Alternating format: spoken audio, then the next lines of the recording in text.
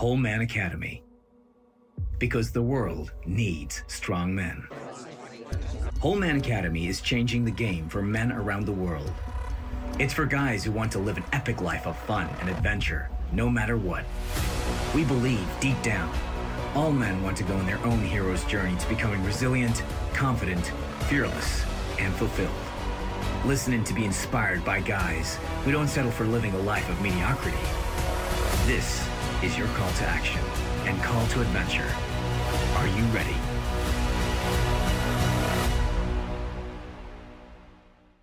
Okay, so this is the Whole Man Academy podcast, episode 96. My guest today is Paul Miners. What is he? Productivity blogger, virtual consultant, father. I talk of him as a man of action and a man of freedom because of what he's done in his life. Firstly, how are you and where are you? Yeah, thanks for having me on the show, Anthony. So I'm doing pretty good today. Can't complain. And I'm calling in from Auckland, New Zealand. So it's Wednesday morning here. I'm coming to you from the future. Good. Well, yeah, I mean, I was trying to think whether it was, I'm still getting my time zones worked out. And, you know, where I've been interviewing more guys from around the world, the fun of trying to make sure that someone's, you know, well, I've got the right time zones. But I mean, you just talked about it's early morning there. We're going to get onto the productivity because I shared one of your blog posts today on our e-letter, which was about the importance or how powerful it could be to get up early to get stuff done, you know, to be productive. Yeah. But let me just take you back firstly to, because I think you've got a great story back to like 2012, where you said that you read like the 4-Hour Work Week by Tim Ferriss. And then in September of 2012, I was reading where you said you bought a domain name and you started blogging. And this is the important thing from where you are now, started blogging about nothing in particular, random ideas mostly. And you said, you know, have a look at the early posts, they're crap. So what got you into that to start with, to even buy a domain and kind of, you know, want to take this path? Yeah, great question. It's actually crazy thinking it must be, like 10 years. You've actually made me realize, wow, it's been like 10 years this year. So no, I mean, at the time I was at university. In fact, so it must have been early 2012. Yeah, I think I read the 4-Hour Work Week for the first time. I was studying business and majoring in marketing and entrepreneurship at university. And so I was always, that was with the end goal in mind of trying to work for myself, just run my own company. And at the time, actually, I wanted to run like a big business. I wanted to do like, you know, obviously social media was booming and lots of money going into tech. So I thought I'd do something kind of like have a big company. And I read the 4-Hour Work Week. And that really opened my eyes to this idea of running like a lifestyle business, you know, one where you don't have to work ridiculous hours. You don't even have to make much money. Like what Tim Ferriss talks about is like, if you actually plan out what you want to do, like how you want to spend your time, what you want to have, like if you want to have a house or a car, like what are the things that you want, and kind of plan the costs related to those. He actually breaks down the things you want and how you want to spend your time probably doesn't cost as much as you think. And running a lifestyle. And so this really opened my ideas to running a lifestyle business. And since then I've read the 4-Hour Work Week every couple of years, just as a refresher. And so, I'd read the book.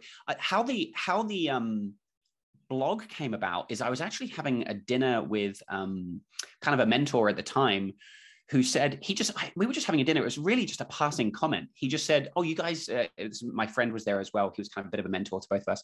He said, you guys need to buy your name, you know, paulminers.com. It's just, everyone should have their own name as a domain. So anyone listening today or watching, if you don't have yourname.com, try and get it, because you just never know what you might want to do.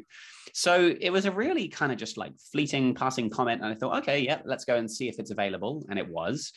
And so I just grabbed it and I thought, well, okay, let me just start blogging and just figuring out WordPress just as a bit of a side project hobby, really.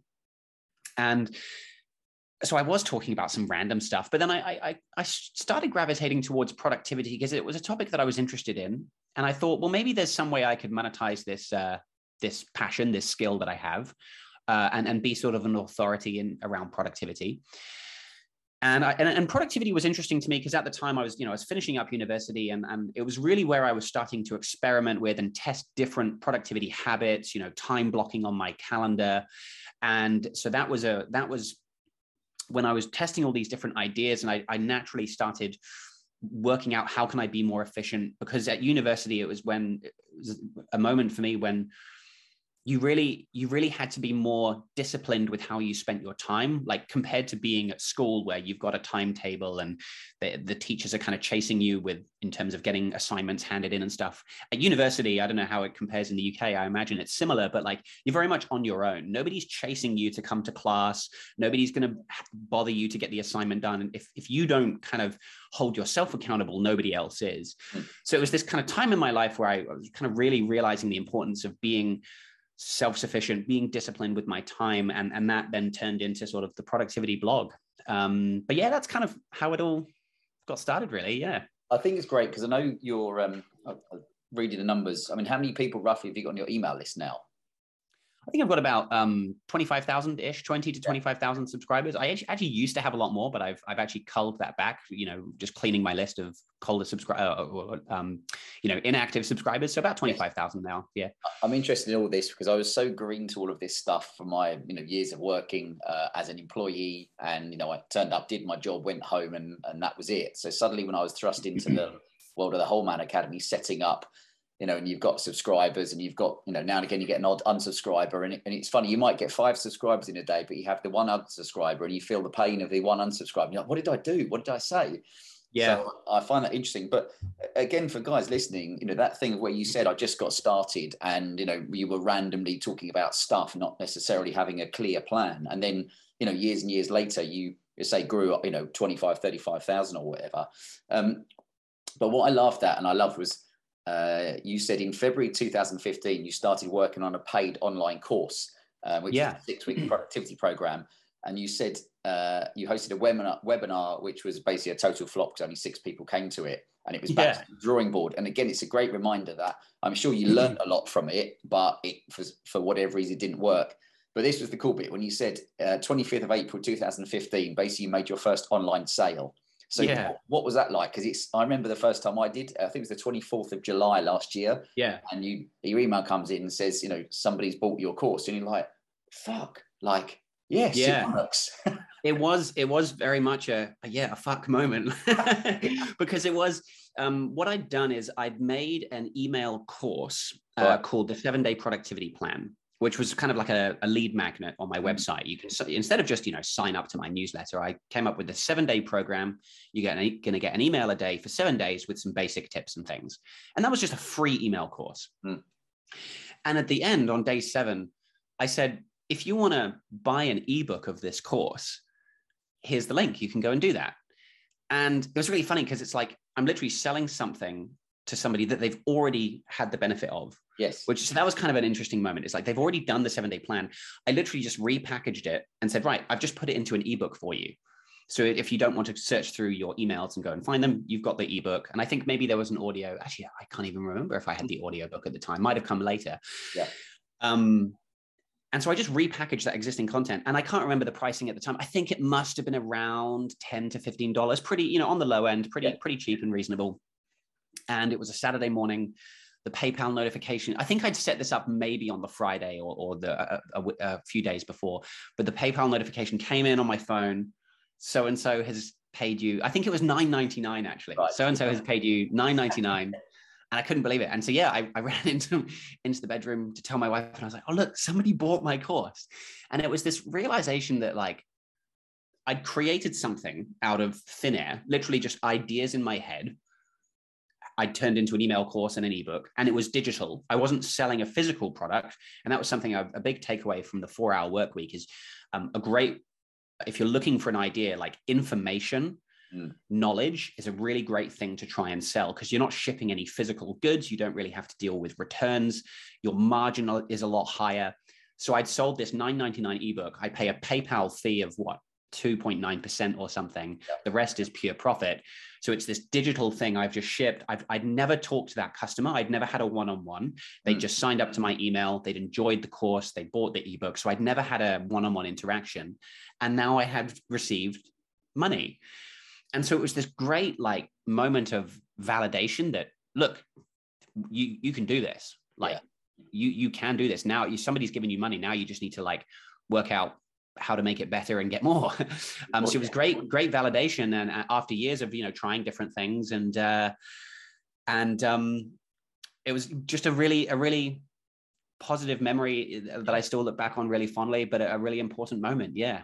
And that's what I was wondering, was because sometimes, on one level, someone would look and say, oh, well, it's only one product that you've sold for, $10, but it is that sometimes it gives you the belief. I remember listening to an internet marketing guy many years ago, and he said he'd created something on, I don't know, let's call it Minecraft, but it was some computer game where he'd kind of just, like you said, he'd recorded his top 7 tips on how to complete it, and put it on on the systems. And I think 6 months later, he woke up and he got an email saying, you've just been credited $7, and that was what sparked him to be like you just said, okay, well, now I've got the belief that it can happen. I say, how can I scale it, do more, do it better, etc. So it's I think because a lot of people have this vision of the word passive income, which is great because you might be asleep, or you might be skiing, or you might be at the gym, and there could be this income, but people often forget there's often a lot of hard work beforehand to get it. Yeah. So where have you taken, because going through to productivity, how have you taken that where you've properly monetized being kind of extremely good at productivity? Yeah. So after that sale, it wasn't until 2016 that I really earned enough to quit my job. And that was the goal, is I just want to earn enough from this little side project to replace my salary. Because I was getting pretty frustrated with my job, and really just wanted to be out on my own. And at the time I was focusing more on products and chasing that kind of passive income. I'd seen people making courses in digital products and making a lot of money that way. But what I learned, through that 6-week program that we mentioned, it completely flopped. It's really hard to develop a course and build an audience and get that reach that you need to make a good income that way. Yeah. So I thought, what can I do in the meantime just to hit that target monthly income figure, that income that I need to quit my job? What can I do? And I thought, well, maybe there's some consulting I can do, and maybe there's some services I can help people with. So, and I actually thought back to, I thought about what are the skills that I have, and I thought back to an experience in this marketing role that I had at an e-commerce website I was working at here in New Zealand, where we'd set up Asana for the business. Asana is a project management tool. We tried a few different project management tools. We hadn't really had much success with any of them. I found Asana, and being the natural productivity geek that I am, I figured out how to use it, and I trained everyone on how to use it. And about 50 person team kind of switched over to using it. The owner of the business then paid me a bonus. He said, this has been so good. He paid me a bonus. So that was, again, some really good validation that what you did was really valuable.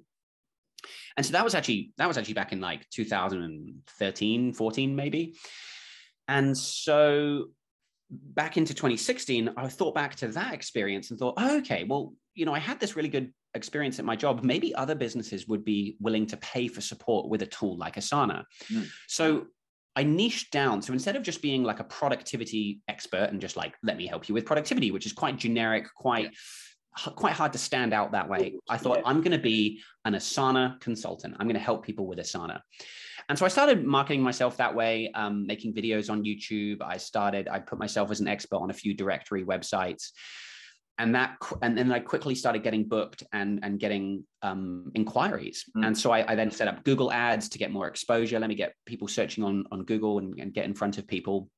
And so I really just doubled down on it. I then started doing the same with Pipedrive, which is a CRM that I was using at my a new job at the time. And so I thought, let me help people with this CRM. So really just specializing in those two tools, Asana and Pipedrive, I just sort of started this sort of consulting arm to my business. Yeah. And that helped me then get enough of an income to justify quitting my job and doing what I wanted to do full time. And so that's kind of still what I do today. I mean, the model has changed a lot. I don't do as much one-on-one now. We have courses and group coaching and things that we do, and there are some one-on-ones. I have a few contractors that help me as well, so it's a lot more scalable now.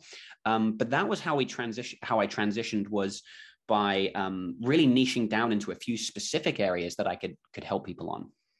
Isn't it important when people talk about niching down, because I think even when we started the Whole Man Academy, it was very much, some people said, oh, we're trying to appeal to all men. And you're like, well, you know, trying to appeal to all men means different wording and different language and different images and, you know, different feel for it. And yeah, I guess it's one of the big things, as you said, going just to say, right, I'm on the Asana kind of train, and doing it that way is interesting.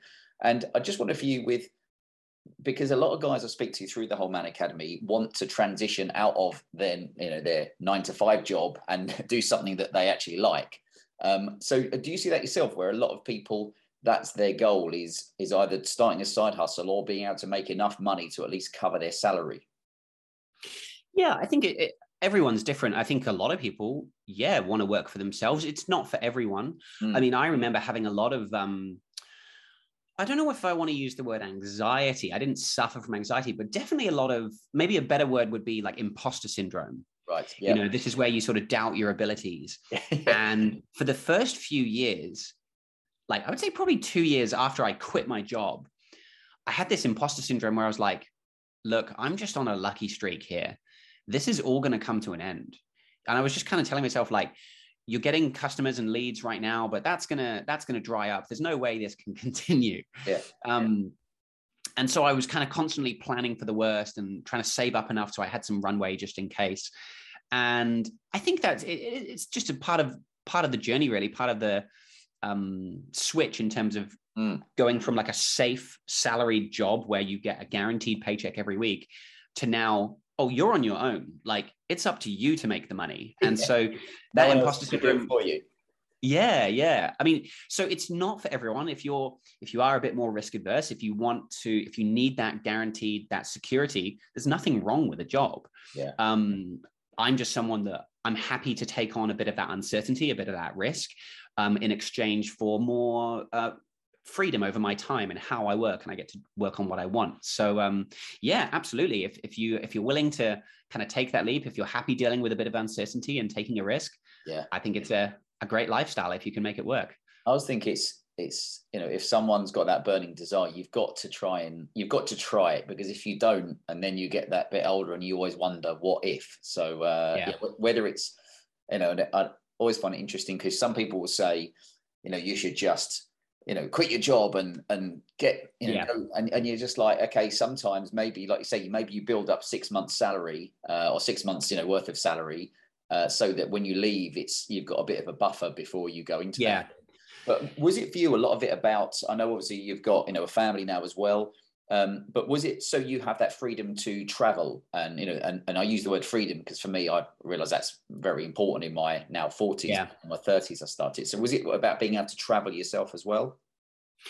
Travel, sure, was definitely part of it. I mean, in doing that sort of Tim Ferriss 4-hour work week exercise, like, what do you want to do? Travel is definitely up there. And actually, at the start of 2017, so right after I quit my job, we went traveling for 5 months. Right. And actually, that was a really nice way to transition to doing my own thing.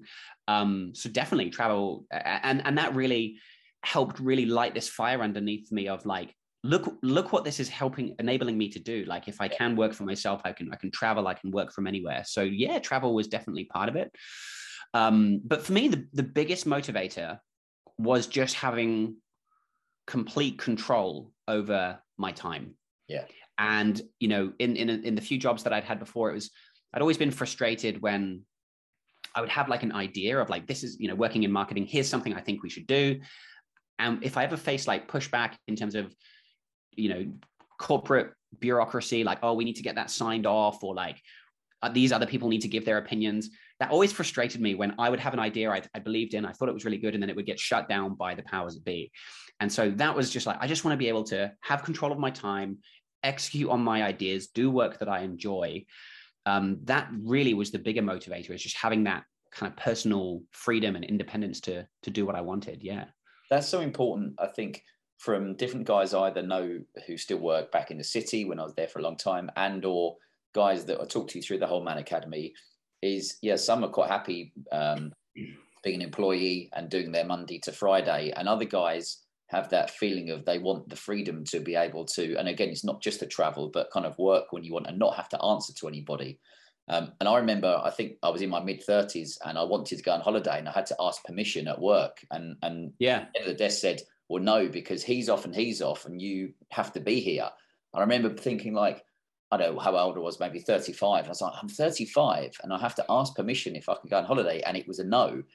And that was like a little red flag for me. But talking about productivity, you know, early mornings are one of those big things which I find so important for people, because if you start, for me, if you start your day right, hopefully the rest of it will kind of follow. So talk to me about your, has it evolved, but your general kind of morning routine? Yeah, I mean, firstly, I would say, I mean, I'm an early morning person, love getting up early, think it's a great way to start the day. And yeah, there are lots of blog posts and articles you can read about how Tim Cook and all these big successful people, whatever that means, get up early to start their day. But at the end of the day, you have to do what works for you. So just because I'm a morning person and it works for me, if you prefer starting your day at 10 o'clock and working more in the afternoon and later, that's fine. Yeah. The whole thing, productivity is so personal. It's about finding what tools, what systems, what habits and routines work for you. So in terms of my routine is pretty simple, pretty boring, actually. I wake up usually about 5:30. I hit the snooze on my watch a couple of times just to ease into the day. I get up, I shower, I have breakfast, and now I'm working from home at the moment. I've worked from co-working spaces a lot over the years, but I am home at the moment. And so then I just get to work, and usually I'm starting my day getting through my inbox, my email. With the time zone difference to a lot of my clients who are in the US, they've already started their day. So I like to get into my inbox first and deal with any inquiries and just kind of get inbox to zero. I get it to zero every single morning. And then I can start working on some of the tasks and other things that I have. I break up my day with some, I always go for a walk in the middle of the day, which at the moment is challenging because it's really hot at the moment. So it's usually about 25, 30 degrees when I want to go for a walk, but it's still really important because I like getting that fresh air and having that reset throughout the day. Sure. In the morning, I will often, although I'm not super disciplined at this, I will often meditate in the morning for just 10 minutes. So that's a nice way to start the day. So no, like my routine's pretty simple. I used to do a few more little exercises, some journaling and things, but nowadays it's very simple, pretty boring, really. I guess in a way it's quite good to hear when people say it's simple, because in a way that makes it more achievable than when people have overcomplicated things. And I know I've read, Miracle Morning, and I've so that was a big one for me. Yeah, and those have all been great. But I remember thinking that I was going to do the Miracle Morning stuff, and that was also just after we'd had a little baby. Therefore, I was having very, still am sleepless nights, but I'd set those intentions. Tomorrow I'm going to get up and I'm going to journal, meditate, exercise. This. And then my alarm would go off and I'd have only had like 3 or 4 hours sleep, and I couldn't face getting all those things done. So yeah, the big thing is, as you say, trying to find what works for you. And if I could just jump on that, because I read the Miracle Morning, and I did it for a little while, and it was really good for that point in my life where I didn't have, we have a 3-year-old boy now, but back then didn't have any, and we're expecting another one, by the way, we're having another boy in June. Right. Back then was working full time, didn't have any kids. And I was very heavily focused, like my entire day was focused on, even when I was at work, I was daydreaming about how do I get my business going?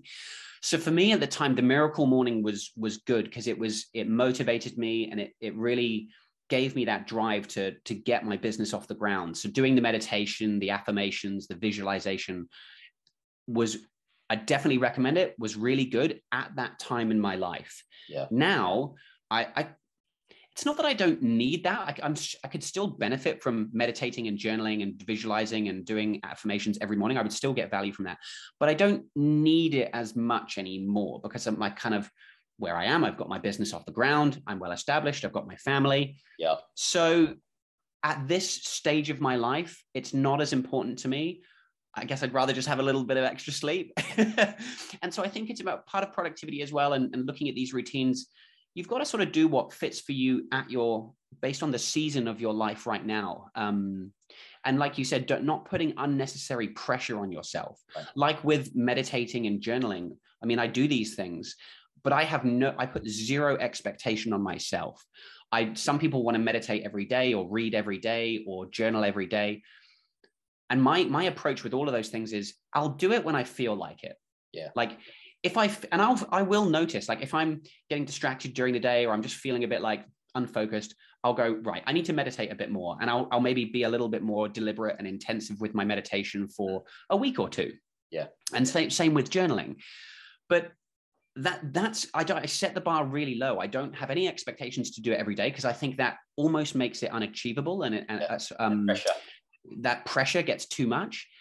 And so that's my philosophy: is I'll do it when I feel like it, or when I acknowledge that I need that in my life right now. I think that's good to hear, because yes, and I've done it myself, where I'm like, right, I'm doing this, and then like 3 days later I've forgotten one of the things or two of the things, or I've run out of time, and you kind of end up you're not even present when you're doing the other things, because you're thinking I've missed them out. So yeah, it's always good for guys to hear that it's, you know, you've got to adapt it to whatever kind of phase of life you're in. And I wanted to say for you, one of the biggest things, to state the obvious, in the last 2 years has been people being forced to work from home. Now, you know, it's not to say that some people didn't before, but for a lot of people, they would never have decided to work from home, especially if you've got kids, dogs, delivery drivers. For some guys we saw had that family, and they found it really hard to have peace and quiet, because your family shouldn't have to be quiet at home because it's their home. Then we saw some guys who lived on their own and were like, I'm really lonely, because you're not, you're not in the office. So how have you worked that balance? Because I loved being in the office when I was with 300 other guys, because we spent a lot of time pissing around, obviously. So I do miss that kind of part of it, which is why I think I've replaced it with the podcast, talking to men around the world.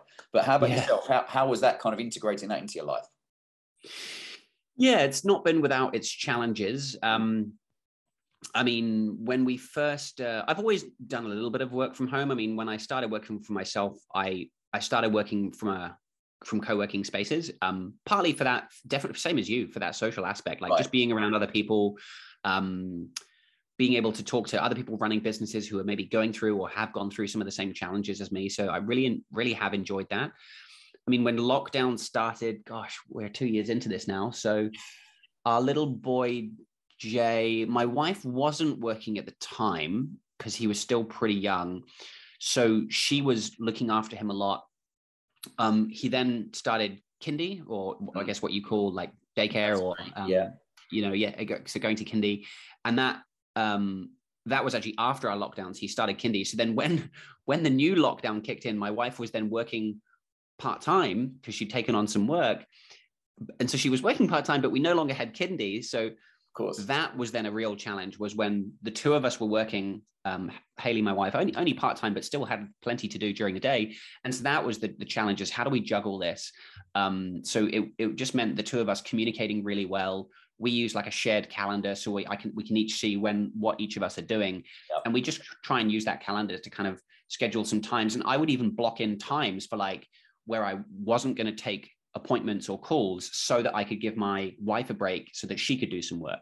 So often, because I start my day early, in the afternoon, when I've kind of done the majority of my work, I would take a break, go and look after our boy Jay, take him for a walk while Haley could do some work. So just kind of working as a team and planning our time so that each of us had an opportunity to do what we wanted, was kind of how we dealt with it, really. Now I'm working from home full time. I'm actually really enjoying working from home at the moment. Again, partly just because of the season of life that I'm in right now. You know, we have one boy. My wife's actually pregnant with another one. It's actually really nice at the moment being at home. Jay's at kindy 4 days a week. So it's actually really nice because it's some time that my wife and I get to ourselves without Jay, even though we're actually both, I'm working full time, Haley's working part-time.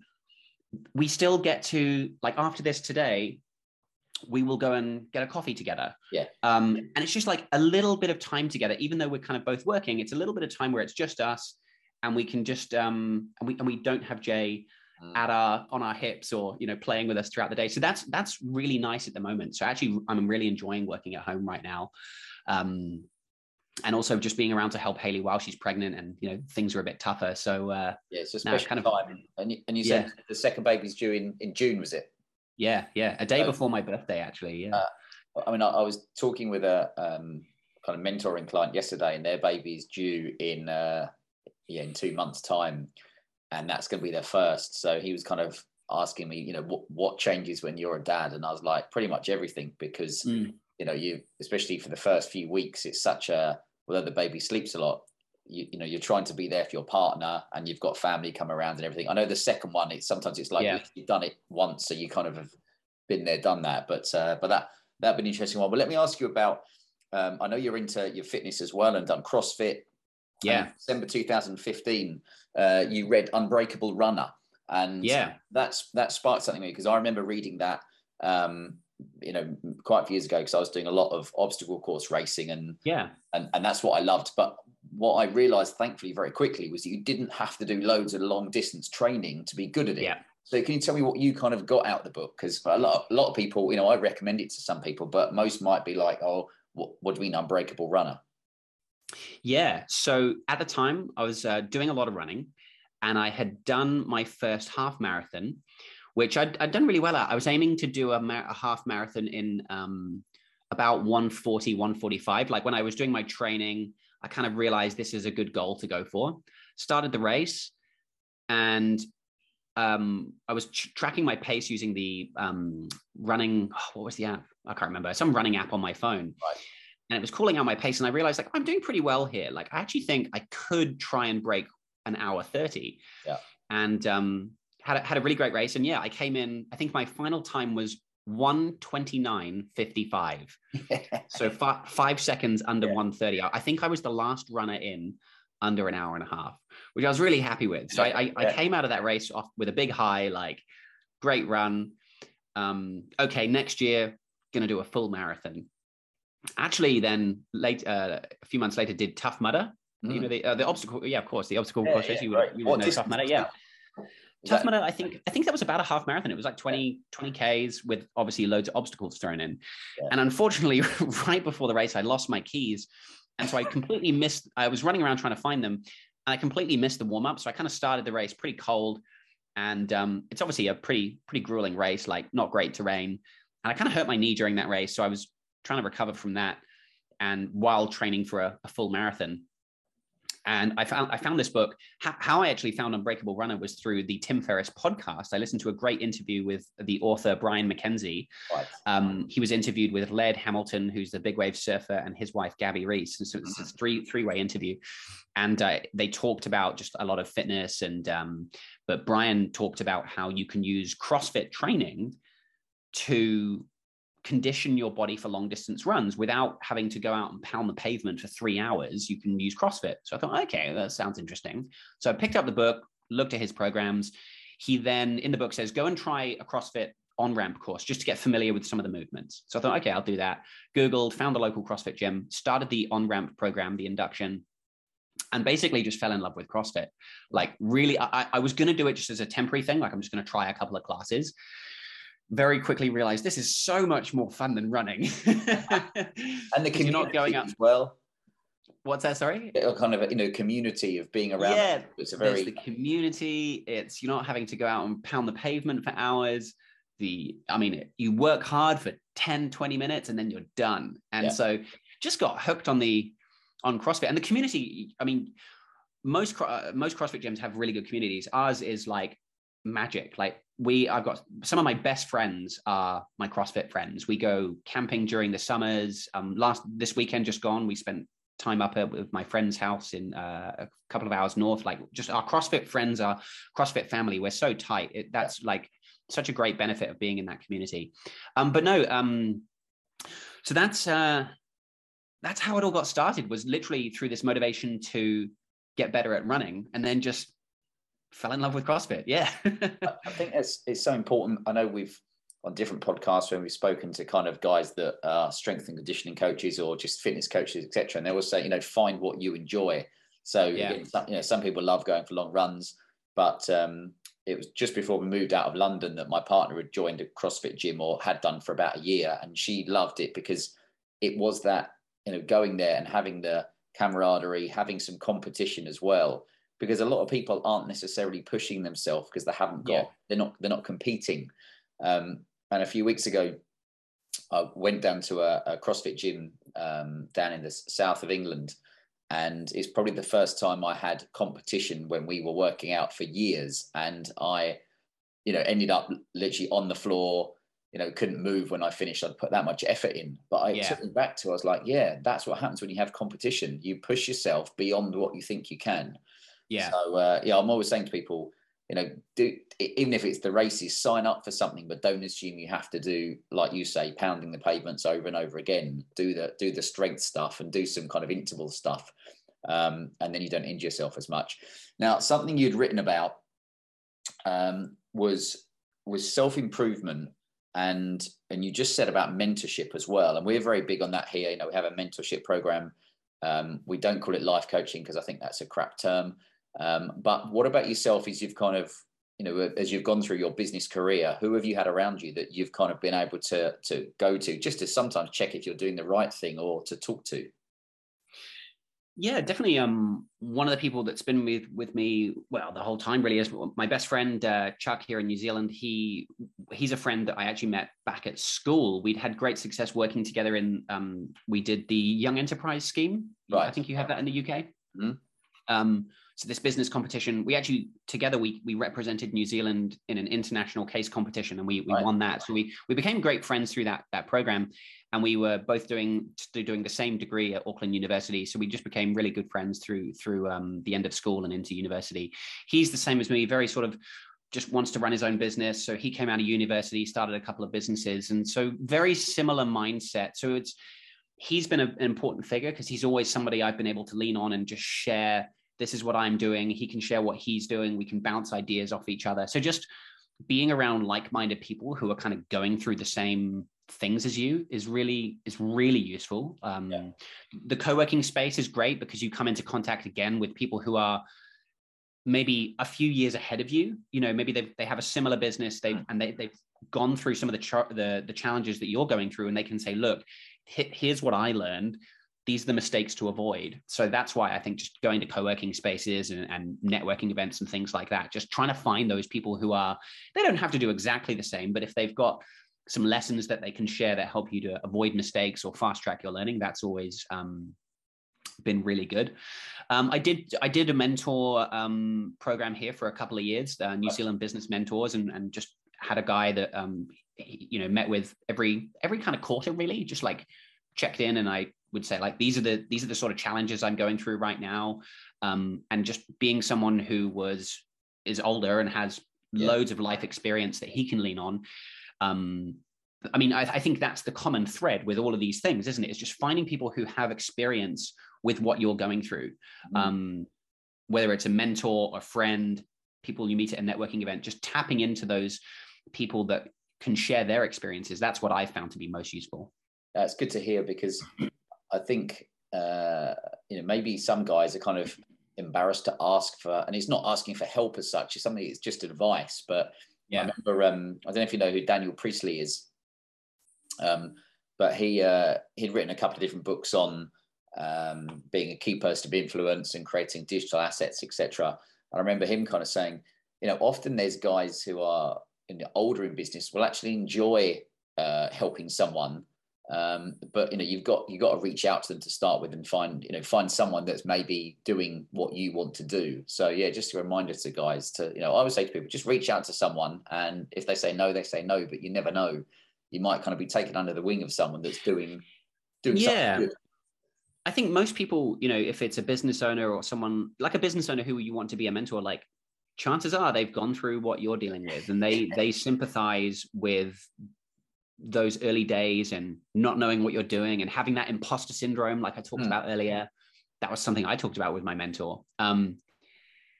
So they've probably gone through what you're going through and know what that feels like. So they're probably more than willing to say, yeah, like, I'd love to help you. And that's when people approach me now, I'm like, sure, I'll help you, because like, I know what it's like. Yeah. And if I can help in some way, that's, that's a good one to move on to. I put on Instagram about if people had any questions to have a look at your website and what have you. One of the guys, James, said about how would you best build an audience as an email audience at the moment? What would be a couple of ideas you could have? And actually that's useful for us as well, because we're, I'm still learning from all these different people of how to not just build an email list, because you want to have the right people on there. Yeah, for me, like just producing good content and being helpful has always been like the best strategy. So, content comes in many different forms. So obviously I started with my blog. I then did a podcast, or I do a podcast as well, because I've written a blog post. It's a very small amount of additional work to like turn on a microphone and turn my blog post into a podcast. So that way, if you like reading, you can read. If you like listening in the gym or in the car, you can listen to the podcast. And then now YouTube is really big for me. Like I get a lot of my consulting clients through YouTube. I produce screen share videos about Asana and Pipedrive. So whatever the medium, whatever the channel that you like, or, obviously YouTube lends itself really well to the type of business that I have because I'm consulting on software. Whatever medium or channel works for you, just make it a regular practice to produce good quality, regular content. Some people have some concern around, well, I don't want to give away too much advice because then people aren't going to pay me for my service or product. And I found that the opposite is true. The more you kind of give away, I mean, sure, you want to keep some secrets and some of the best bits back, but by being really generous with your content and giving real good value, people will, and that's the first thing. They're not going to sign up to your newsletter unless you've delivered some value. Like I won't sign up to a newsletter unless I kind of know that, okay, this person, I've watched some videos, I know they know what they're talking about. So that's my biggest tip, is produce good content, be helpful, and then just point people in the direction of your newsletter. Generally, I think it's good to have some kind of lead magnet instead of just saying, sign up to get my updates, which is a very unexciting call to action. I think it's good to have some kind of sign up and get my free training series or my free ebook or whatever it might be that's a bit more interesting than just updates. It's all these little things, again, that I've got several friends that are either starting businesses or building them. And, no one's taught you this stuff when you're at school, and especially myself, I was 36, 37 before I had to even think of this stuff. So you've not grown up with it. It's kind of the other thing you can do. What I found is get lost in watching YouTube videos, with people that are giving you tips and advice, and 2 hours has gone by and you haven't actually done any work. You've just watched more advice. So the old paralysis of analysis. But what about for yourself? Yeah. Actually, if I could just jump on that, because again, it kind of goes back to what we were talking about earlier with seasons. Like when I was in those early days, I was doing my Miracle Morning. I was really focused on getting my business off the ground. I was consuming a lot of content as well. Things like the Fizzle podcast, which is this great podcast that helps, kind of information businesses, like ours, sort of develop your email list, get an audience. So I was listening to that. I was listening to Pat Flynn, Smart Passive Income, Gary V, just for the hype and the hustle. Now I listen. I don't listen to that stuff nearly as much. Again, a bit like the Miracle Morning, not because I don't think it's not valuable. It's just in that season of my life where I was at, it was really important at the time to be learning a lot. But you're right. You have to translate that into action and actually be doing stuff. And I think, if you're not careful, you end up just consuming content because it feels productive. It's like, I'm learning all this stuff. I'm educating myself, and you're kind of tricking yourself. But actually, you need to turn that into results and translate that into action and execute. So now I'm not really going through that as much because my business is off the ground. I'm up and running. Now my time is better spent learning about other things. Like we can talk about Bitcoin soon. Like I'm actually interested in these things because it's helping me to invest my income into other areas. That's more appropriate for the season of life I'm in right now. So just wanted to add that on the back of what you said. It's good. And it's all these little things that I always say with podcasts, that there's lots of little golden nuggets. And one, you could have, let's say you've got 1,000 guys listen to it. You've got some that might listen to something early on and be like, hey, that's really useful. And then there might be something in the last 5 minutes that comes up that someone finds is a little gem.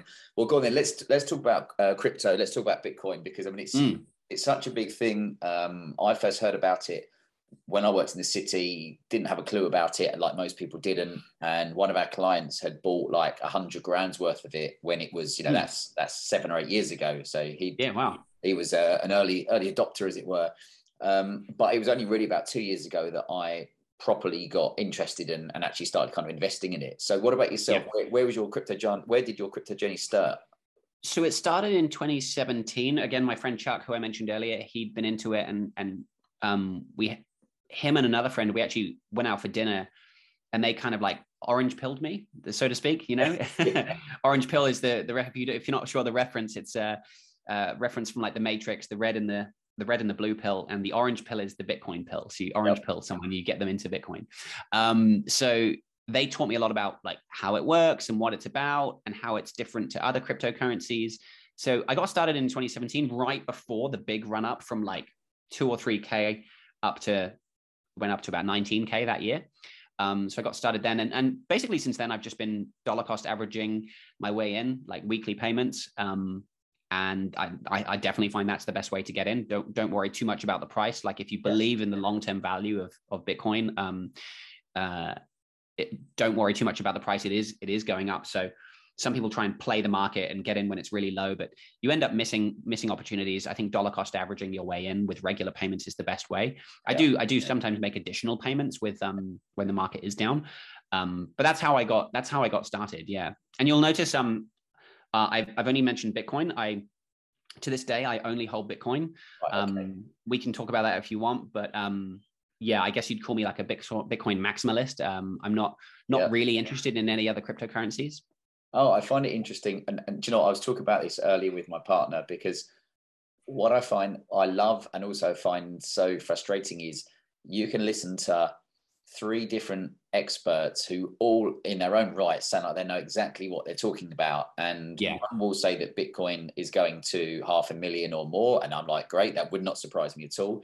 One will say Bitcoin's going to 0 and the government are going to crush it and etc. And you're like, it's also, you know, could happen. Who knows these days, especially in the last 2 years, you know, nobody rules anything out.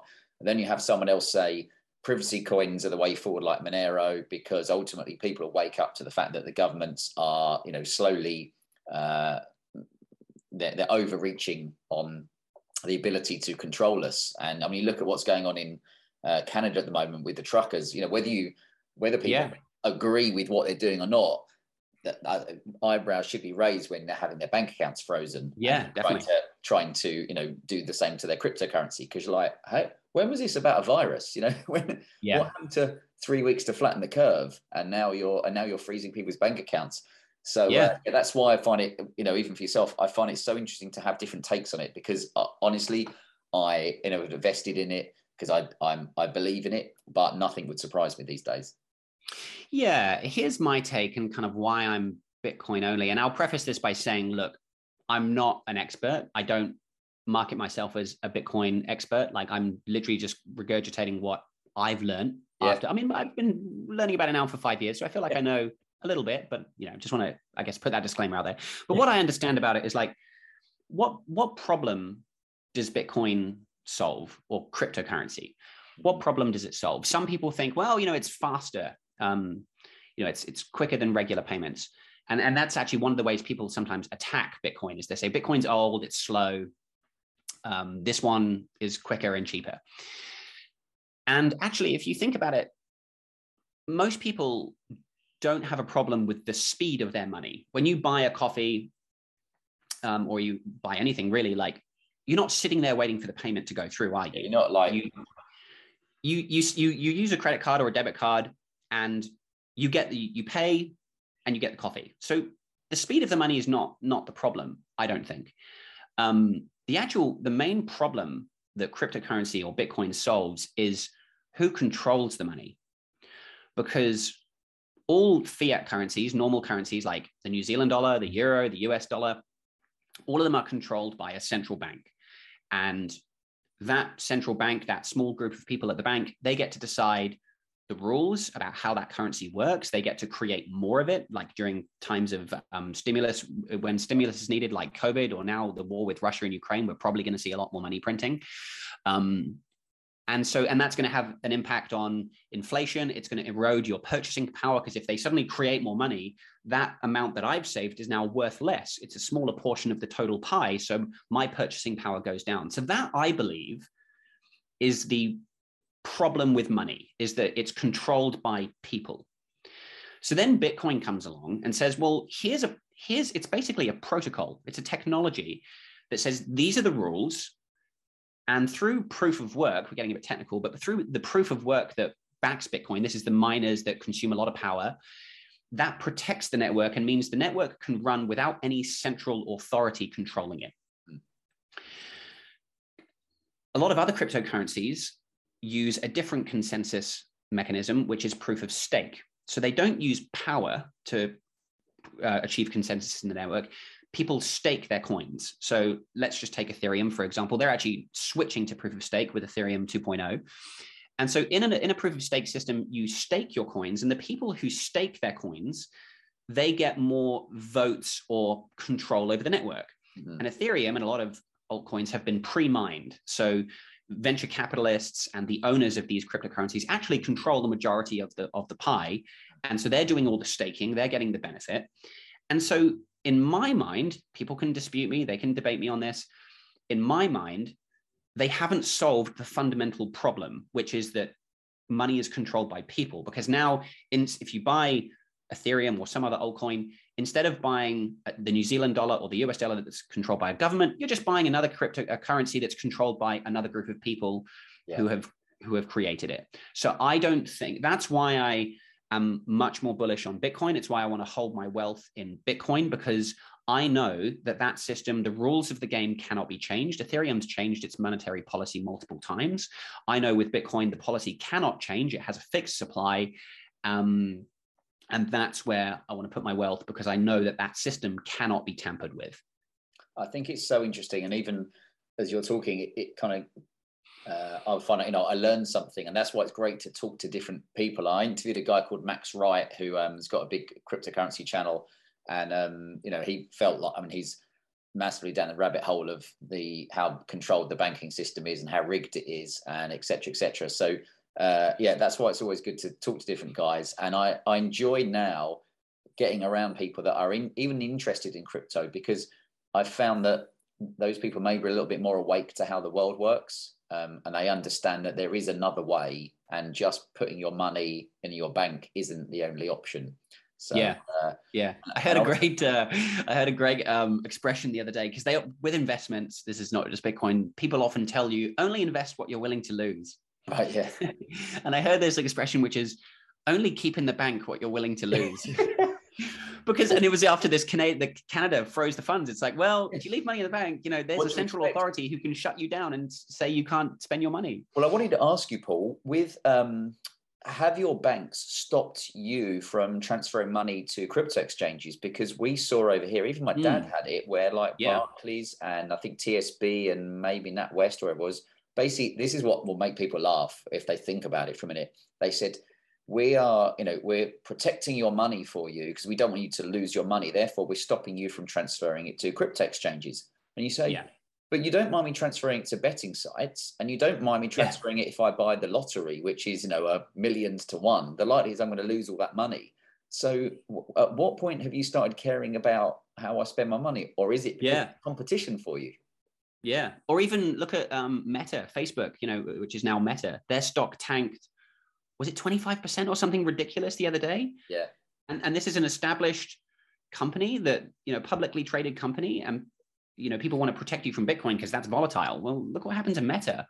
Look what Amazon, I heard this on a podcast the other day. So I'm just, again, repeating what I've heard. But I think the Amazon stock, guess how many times Amazon stock decreased 50%, over 50% from its inception to where we are today? Any ideas? I would, because your brain would be like, oh, hardly any. But then I bet it's actually a load of It's actually been like over 5 times. Really? Amazon's stock has cut 50%.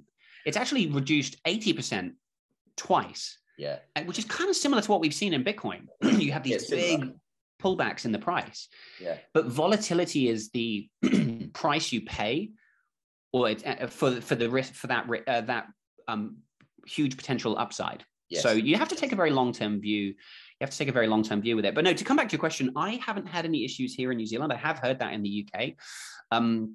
With the exchange that I use here in New Zealand, it's a New Zealand exchange. The only thing they say is you do have to use a bank account in your personal name. You can't use a company account, or I guess like an account under a trust or something. And so I'm very thankful that I never set up a business account. I just have, it's technically a personal bank account, which I use for my business. So I'm glad I never set up a business bank account for that reason. Don't take that as advice. You need to check with your accountant if that's okay. It is here. Because then I can transfer funds from my business, which is under my personal account. It's under a personal account, into Bitcoin. So no, I've never had any issues. But I mean, I look at that and I just interpret that as, look, the banks are probably seeing the writing on the wall a little bit in terms of they stand to lose, because with Bitcoin or crypto, you can be your own bank. You know, you can hold with Bitcoin, you hold the keys, you hold the funds. Yeah. You don't have to use them as a custodian. I mean, for what it's worth, I think banks should be looking at like what services they can provide on top of Bitcoin, because we see services now like Ledn and BlockFi, where you can actually deposit crypto and they can hold that as collateral and you can get a loan against that. Yeah. Or they're paying savings. They're paying like 9% interest on Bitcoin deposits. So that's what I think. Banks should be looking at this as a massive opportunity, but I think they're probably seeing it more as a big threat, which is why they're trying to stop you. Well, do you know what? I mean, and I know you, I'll pull it up in a minute with the interview because I'm sure you've got stuff to do. But what I found really interesting was in this country, I know there's like a limit on if banks collapse, they'll say, I think it's let's say 85,000, assuming that people have got 85,000 in their bank account. And then I ask people, well, if the bank, let's say it's Barclays, if they collapsed, then I say you'll get at least your 85,000 is protected, and they say yeah, it's protected. And I say, okay, where does that money come from? And they say, well, I don't know. And I say, well, it's a pool of money that all the other banks and institutions pay into, so it gives you that protection money. They're like, okay, great. I said, but what if all the other banks collapse as well? Then there's no one to pay into the pool, therefore there's no money coming back. And people go, oh, so what happened then? I say, well, you're fucked and you won't have any money left. Yeah. And then it gets interesting. Yeah. I kind of look at it right now as like the world is a crazy place right now. It is insane. Like we've got COVID's been happening for the last 2 years, which has resulted in massive amounts of stimulus, like all over the world, the US, Europe, New Zealand. Everyone's been printing money like crazy to prop up the economy, because politicians are short-sighted. They want to just get reelected. They can't handle the idea of a recession, so they have to keep the economy going. And that results in, like we talked about earlier, massive inflation, which we're seeing now. And the result is we, the people, our purchasing power gets eroded. So, and then we've got, war with Russia and Ukraine kicking off. You've got social unrest. You've got protests handling everywhere.